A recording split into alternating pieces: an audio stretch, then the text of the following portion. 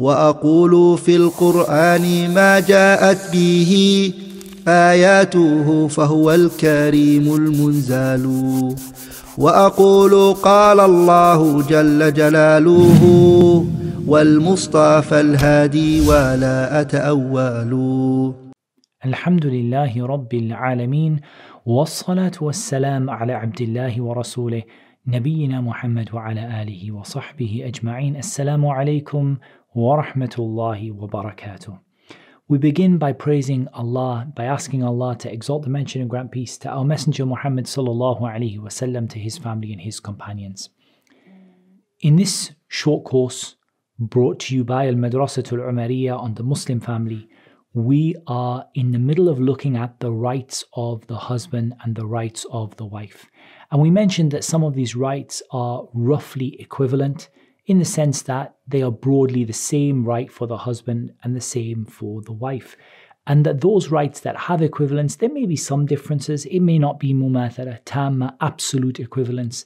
But generally, there are some rights in which they are equivalent. There are other rights, however, which are more in the sense of being opposites to one another or contrasting rights.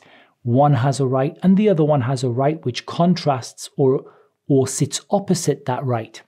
And there are rights also which are individual to the husband and the wife and might be more difficult for us to fit into a particular pattern. But let's begin by talking about some of the rights which are in opposite to one another. And we have a hadith from the Prophet ﷺ which indicate this. So we have the hadith of Amr ibn al-Ahwas, and the hadith is in At-Tirmidhi and An-Nasa'i, in which he said that the Messenger of Allah sallallahu alaihi wasallam said, "Ala inna lakum ala nisaikum haqqa, wa li nisaikum alaykum haqqa. فأما حقكم على نسائكم ألا يوطئن فرشكم من تكرهون ولا يأذن في بيوتكم لمن تكرهون." The Prophet ﷺ said, indeed, you have over your wives rights, and your wives have rights over you. The reason I brought this hadith first of all is it shows you that contrasting those contrasting rights, how those rights sit opposite one another. Your wives have rights over you, you have rights over them. You have rights over them, they have rights over you.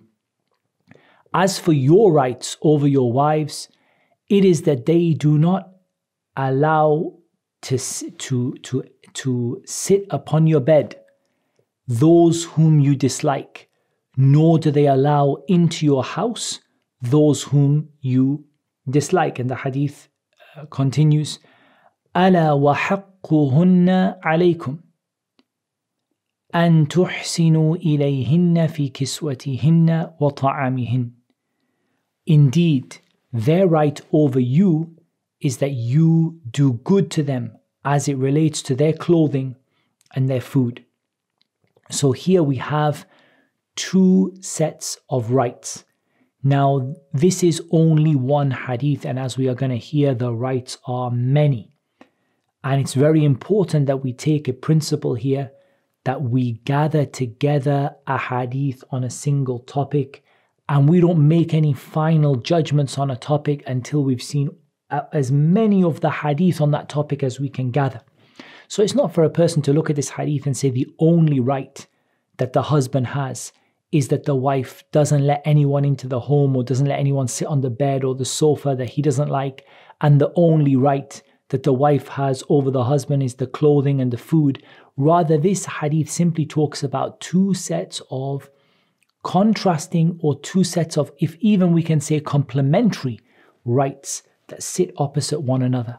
So the right here of the husband is that the wife doesn't allow someone into his home that he would dislike. And that has to be understood in the context of Islam and the laws and rules of Islam. But since he is the one that has provided his wife with a home, and we're going to come to that topic inshallah in the rights of the wife, we can talk about that inshallah ta'ala, then it is from his right that she doesn't let people into his home in his absence that he would not like to come in. And now we're not talking about people who would be haram to come in the first place.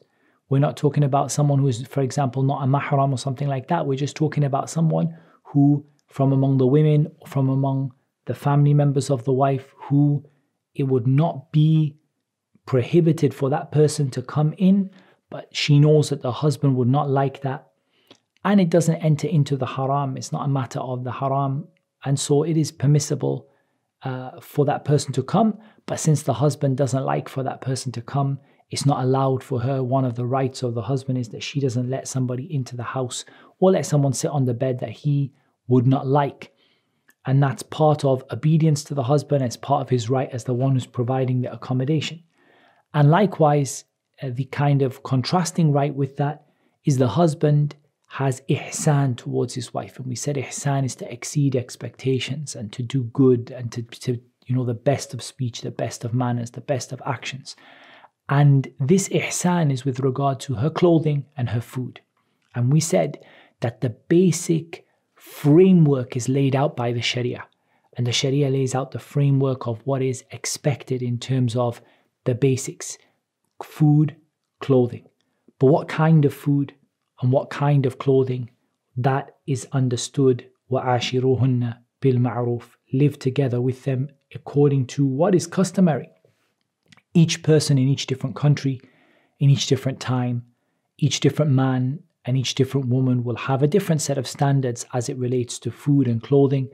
And what it should be is we should look at the wasat, the middle standard, the normal standard for that kind of person, for that kind of man, that kind of woman, that kind of time, that kind of country.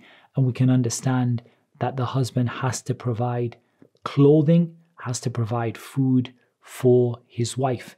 And there are further sort of definitions for that in the Sharia, which we're going to come to inshallah ta'ala in subsequent ahadith, which is that she eats from the food that he himself eats from, and that he clothes her in the way that he would clothe himself. So the way that he would take care of himself and the standard that he expects for himself, at least that is the minimum that he would give to his wife as well. And we're going to come to that in a subsequent hadith, inshaAllah ta'ala. We now come to the hadith of Jabir in Sahih Muslim, which again gives us a nice sort of comparison or contrast between different rights. And that is the statement of the Prophet ﷺ in Hajjatul Wada', in which he said, فَاتَّقُوا اللَّهَ فِي النِّسَاءِ. Have taqwa of Allah with regard to your women. And we said that taqwa is one of the mutual or equivalent rights, which both have to have taqwa with regard to Allah Azza wa Jal in regard to the other spouse. For indeed, فَإِنَّكُمْ أَخَذْتُمُوهُنَّ بِأَمَانِ اللَّهِ. For you have taken those women through the care of Allah, in their responsibility given to you by Allah.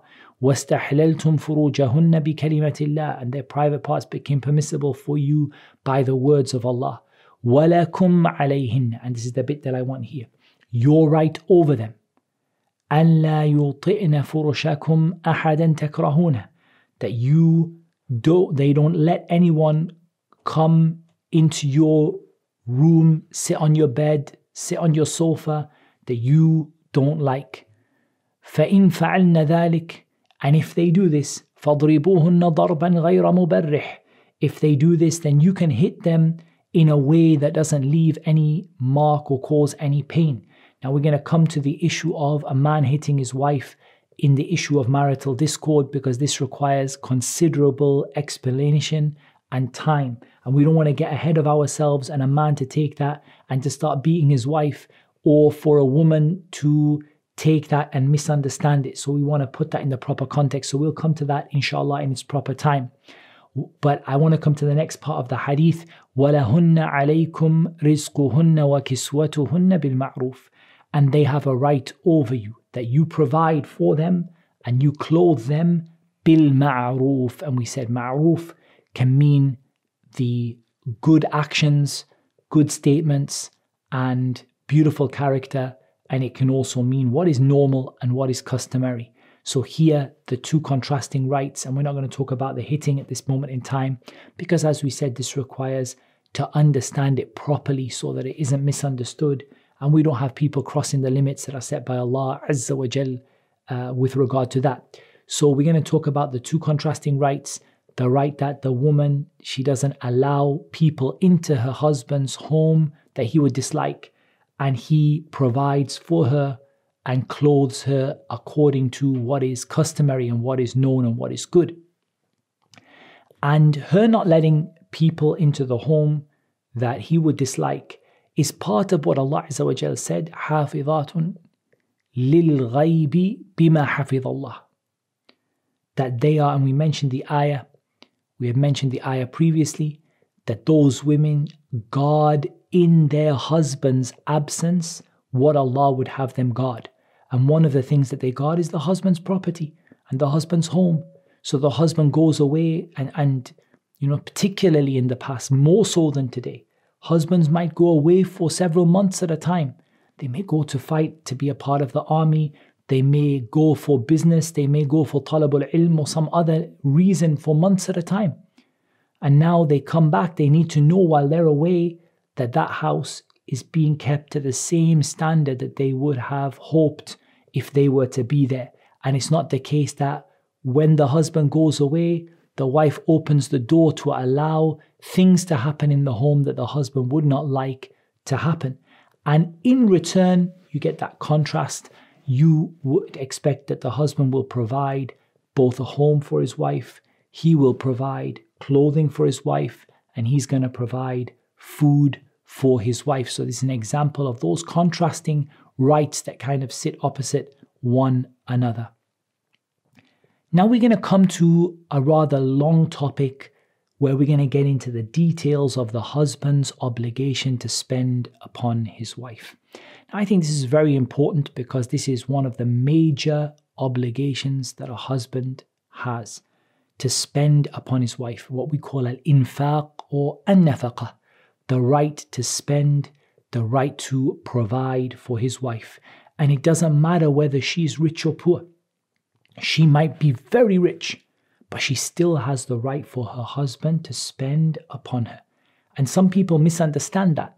And they might even misunderstand it from the hadith, تُنْكَحُ الْمَرْأَةُ لِأَرْبَعَ لِمَالِهَا, that a woman is married for one of four things, including her wealth.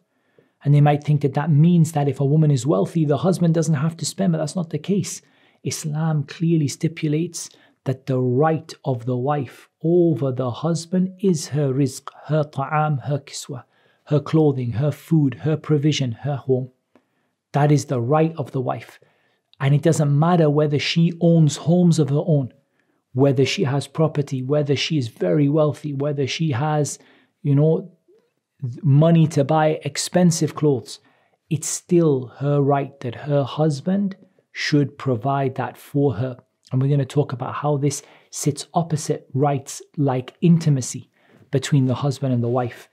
So this is a very important right that the husband has to discharge this obligation and fulfill this obligation. But first of all, how do we limit this, or how do we understand this in the light of the Sharia? So we're going to go through a number of different texts that relate to an-nafaqah, the husband spending upon the wife. Allah Azza wa Jal said, لِيُنْفِقْ ذُو سَاعَةٍ مِّن سَاعَتِهِ وَمَنْ قُدِرَ عَلَيْهِ رِزْقُهُ فَلْيُنْفِقْ مِمَّا آتَاهُ اللَّهُ لَا يُكَلِّفُ اللَّهُ نَفْسًا إِلَّا مَا آتَاهَا سَيَجْعَلُ اللَّهُ بَعْدَ عُسْرٍ يُسْرًا. In Surah Al-Talaq, ayah number 6 or ayah number 7, Allah Azza wa Jal said, let the one who is wealthy spend from his wealth, and whoever's provision has been restricted, i.e. whoever is poor or not wealthy, let him spend from what Allah has given him. Allah does not burden a person except with what He has given them. Allah will make ease after difficulty. So this ayah is a clear proof that the husband is required to spend upon the wife, whether he is rich or whether he is poor. But he is required to spend in accordance with what means he has available to him. No doubt before marriage, this is something that should be given consideration. And I don't say it should be the be-all and end-all or the final decision. But consideration should be given as to compatibility in terms of finances. Because the Prophet ﷺ said, يَا مَعْشَرَ الشَّبَابِ مَنِ اسْتَطَاعَ مِنْكُمُ الْبَاءَةَ فَلْيَتَزَوَّجْ.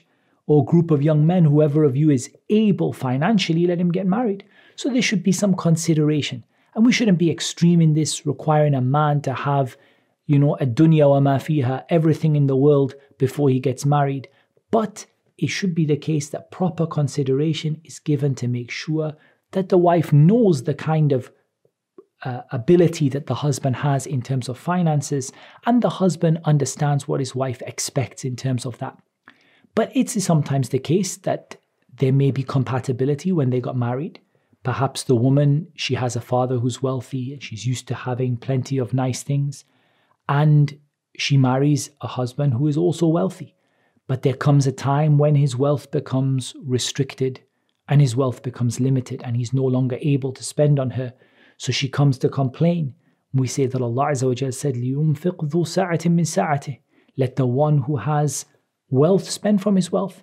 And if there comes a time when the wealth becomes restricted, then let him spend out of what he has. So there sometimes happens the man isn't as wealthy as he used to be.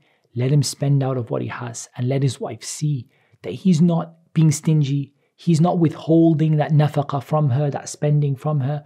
Rather, what he's doing is he's giving her according to what he has. According to what he has. And according to the ability that Allah has given him. And she should be patient and he should be patient. Then inshallah Allah subhanahu wa ta'ala will make things easy for them again after they were limited and restricted. So she should have an expectation that her husband will spend upon her according to what he has, not only according to how she is. So we said, when we talk about al-urf, we talked about what is customary. It's not just about how she is, a woman like her in her place in society, in her country, but it's also about the provision that is available to him. A lot of that is decided and thought about and given consideration before marriage, but also a woman, when she gets married to a husband, she understands that there might be times when finances go up and down, and she should expect at a minimum that her husband will give what he has available to give. And not every time will he be able to meet the original standards that might have been set when they first got married, because money comes and money goes, and that's from what Allah subhanahu wa ta'ala has written for every person. And Allah Azza wa Jal said, highlighting the importance of the nafaqah, the spending. الرجال قوامون على النساء بما فضل الله بعضهم على بعض وبما أنفقوا من أموالهم فالصالحات قانتات حافظات للغيب بما حفظ الله. Al-ayah. Allah Azza wa Jal said that men are qawwamun. They have qawwama. And here, the qawwama is the responsibility that the man has at the head of the family. And there's a lot of discussion that the ulama, the scholars of tafsir, have about what this qawwama means. However, here I'm not gonna dwell on it as much because we can come back to it later. But we're going to talk about the qawwama, referring to the fact that the man has responsibility and authority. So in Islam, a man is the head of the household. And we're not embarrassed to say that, because ultimately we are Muslim, all of us submitting to Allah subhanahu wa ta'ala. A man being head of the household doesn't mean he'll be above his wife in Jannah, nor does it mean that she is less as an individual in the sight of Allah than him. It simply means that Allah Azza wa Jalla has organized this society with the best organization. And He has organized it such that the man, because of the characteristics that men typically have, is going to be the one who is going to be Rabbul Usrah, the head of the family, and the one who's managing the household. And that is the qawwama that he has over a woman.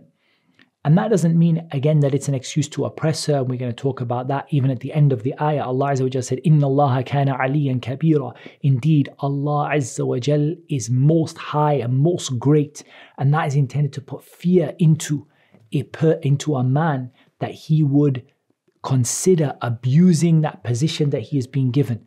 Because ultimately, everyone will be asked about the positions of responsibility that they have been given. But Allah Azza wa Jal has given him a degree of responsibility, because of what Allah preferred some over others, i.e. the qualities that Allah gave to the men that made them suitable for this qawwama, for this responsibility.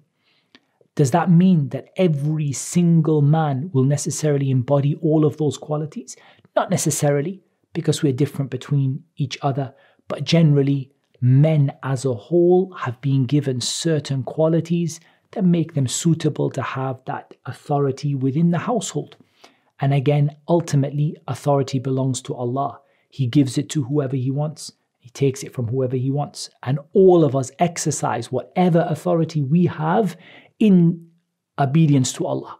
So no man commands his wife to do haram, nor does any woman obey her husband in that which is haram, nor does she seek to disobey Allah by disobeying Him, and so on and so forth, because ultimately it's our obedience to Allah that matters. But Allah has given, بِمَا فَضَّلَ اللَّهُ بَعْضَهُمْ عَلَى بَعْضٍ, Allah has preferred and Allah Azza wa Jal has chosen a man to have certain qualities, and that's a fadl, that's a grace from Allah subhanahu wa ta'ala that gives to whoever He wants, whenever He wants, subhanahu wa ta'ala. And He's not asked about what He gives, Jalla fi ula.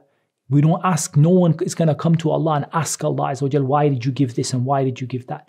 Hikmatun baligha, infinite wisdom that Allah subhanahu wa ta'ala has. But here the reason we brought this ayah in this place, وَبِمَا أَنفَقُوا مِنْ أَمْوَالِهِمْ. And the second reason that men have a degree of responsibility, that men, first of all, the qualities that men typically have, and secondly, the fact that they spend out of their wealth. So this spending is one of the two things that gives a man the ability to be the head, or the right to be the head of the family, and the one who is making the decisions, and the one who is generally running the household. And that shows you how important him spending upon his family is. How important and how seriously he has to take that responsibility. And then the women who are righteous, who are obedient to their husbands, qanitat, it can mean obedience to Allah, it can mean obedience to the husband. Hafidhatun lil ghaib, they guard in the husband's absence, bima hafidh Allah, what Allah has commanded them to guard, and so on till the end of the ayah. And related clearly to this, that Allah subhanahu wa ta'ala put those two together, is al-infaq, that the husband spends upon his wife. He has certain qualities Allah Azza wa Jal gave him, and those are outside of his control. He can try to develop them, like wisdom, like ta'anni, like taking his time, like al-hilm, like being wise and not being quick to get angry, and so on. These are qualities he can develop. He can try to work on. He can try to, إِنَّمَا الْحِلْمُ بِالتَّحَلُّمِ. The developing forbearance, or forbearance comes from developing forbearance. You can try to work on them. But the thing that is in his hands that he can directly influence immediately is an-nafaqah, him spending upon his wife. So that ayah really gives us the importance of spending up, a man spending upon his wife. And the first thing that a man is required to spend upon his wife is the mahr. And that is because Allah Azza wa Jalla said, وَآتُوا النِّسَاءَ صَدُقَاتِهِنَّ نِحْلَةً فَإِن طِبْنَ لَكُمْ عَنْ شَيْءٍ مِّنْهُ نَفْسًا فَكُلُوهُ هَنِيئًا مَرِيئًا. Allah Azza wa Jalla said in the 4th ayah in Surah An-Nisa, give the women their saduqat, their mahr, and if they are happy to spend some of it upon you, truly happy and true, they give it from the goodness of their heart, from tib al-nafs, then you can take from it, you can eat from it, hani and mari'a, with all comfort and all happiness. There is no problem in that. As for the mahr being easy, then Imam Ahmad narrated from our mother Aisha radiallahu anha, عن النبي صلى الله عليه وسلم أنه قال أعظم النساء بركة أيسرهن مؤنة. He said that the greatest of women in barakah are those that are easiest in mahr. So the mahr should be something easy, but ultimately this is a right of the woman. We said it's not a condition of the nikah contract, but it is a right of the woman, and it's from the first of her financial rights. And that's why the scholars, they say it becomes due upon either the beginning of intimacy, or upon khalwa, the first time that they are alone together in a situation that intimacy could take place, then the mahr is due. So the first of the financial rights that the husband has to take care of is going to be taking care of the mahr. If the mahr is not delimited and not specified, then she has mahrul mithl, which she has the right to the mahr of a woman who is similar to her, which is normal in the society. But definitely, we don't want to see people in their marriage going for a mahar that is intended to break the husband, because this leads to a lack of barakah and it leads to marital discord. Why? Because the husband has spent all of the money that he had. First of all, he can't spend upon his wife with the normal nafaqat, the normal spending. He doesn't have money to buy her clothes. He doesn't have money for nice food. He doesn't have money to do up the house because all that money went on the mahar. Then the first day they have a fight, what does he say? All my money you took, I spent my money just so I could marry you, and now what do I... And the marital discord starts because he can't fulfill his normal responsibilities as a husband, and because he feels resentment for all of that money that he spent. So let the mahar be yasir, let it be easy. That doesn't mean it has to be really small, but let it be something which is easy to put barakah in the marriage, and let him spend that money on clothing, on food, on the house, instead of putting this big bond up that is going to cause a weight upon him and cause discord and cause a madkhal, an entrance for the shaitan. So as the Prophet ﷺ said, the women with the most barakah are the ones where the mahar is the most easy. And that doesn't mean it has to be insignificant or tiny. It's up to the woman. Some women would take a mahar for him to teach a surah from the Quran. There's no doubt about that. But it can still be something reasonable. But don't let this culture that there is in many countries of an extremely high mahar, which goes way above and beyond what a man can manage, and let everyone look at the man's capability, what's his salary, what can he manage, and let the wedding not be a reason for debt. Because this is, wallah, the Prophet ﷺ, he didn't pray the janazah over some of the Sahaba because they had halal debt.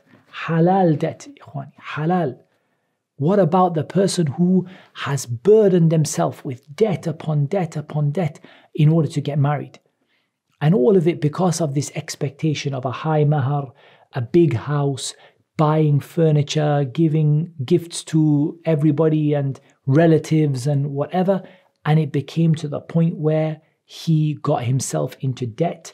And now for the whole many years of his life, he's paying off a debt that he took in order to get married. There is very little barakah in this, and it is an easy way for shaitan to get between the husband and the wife.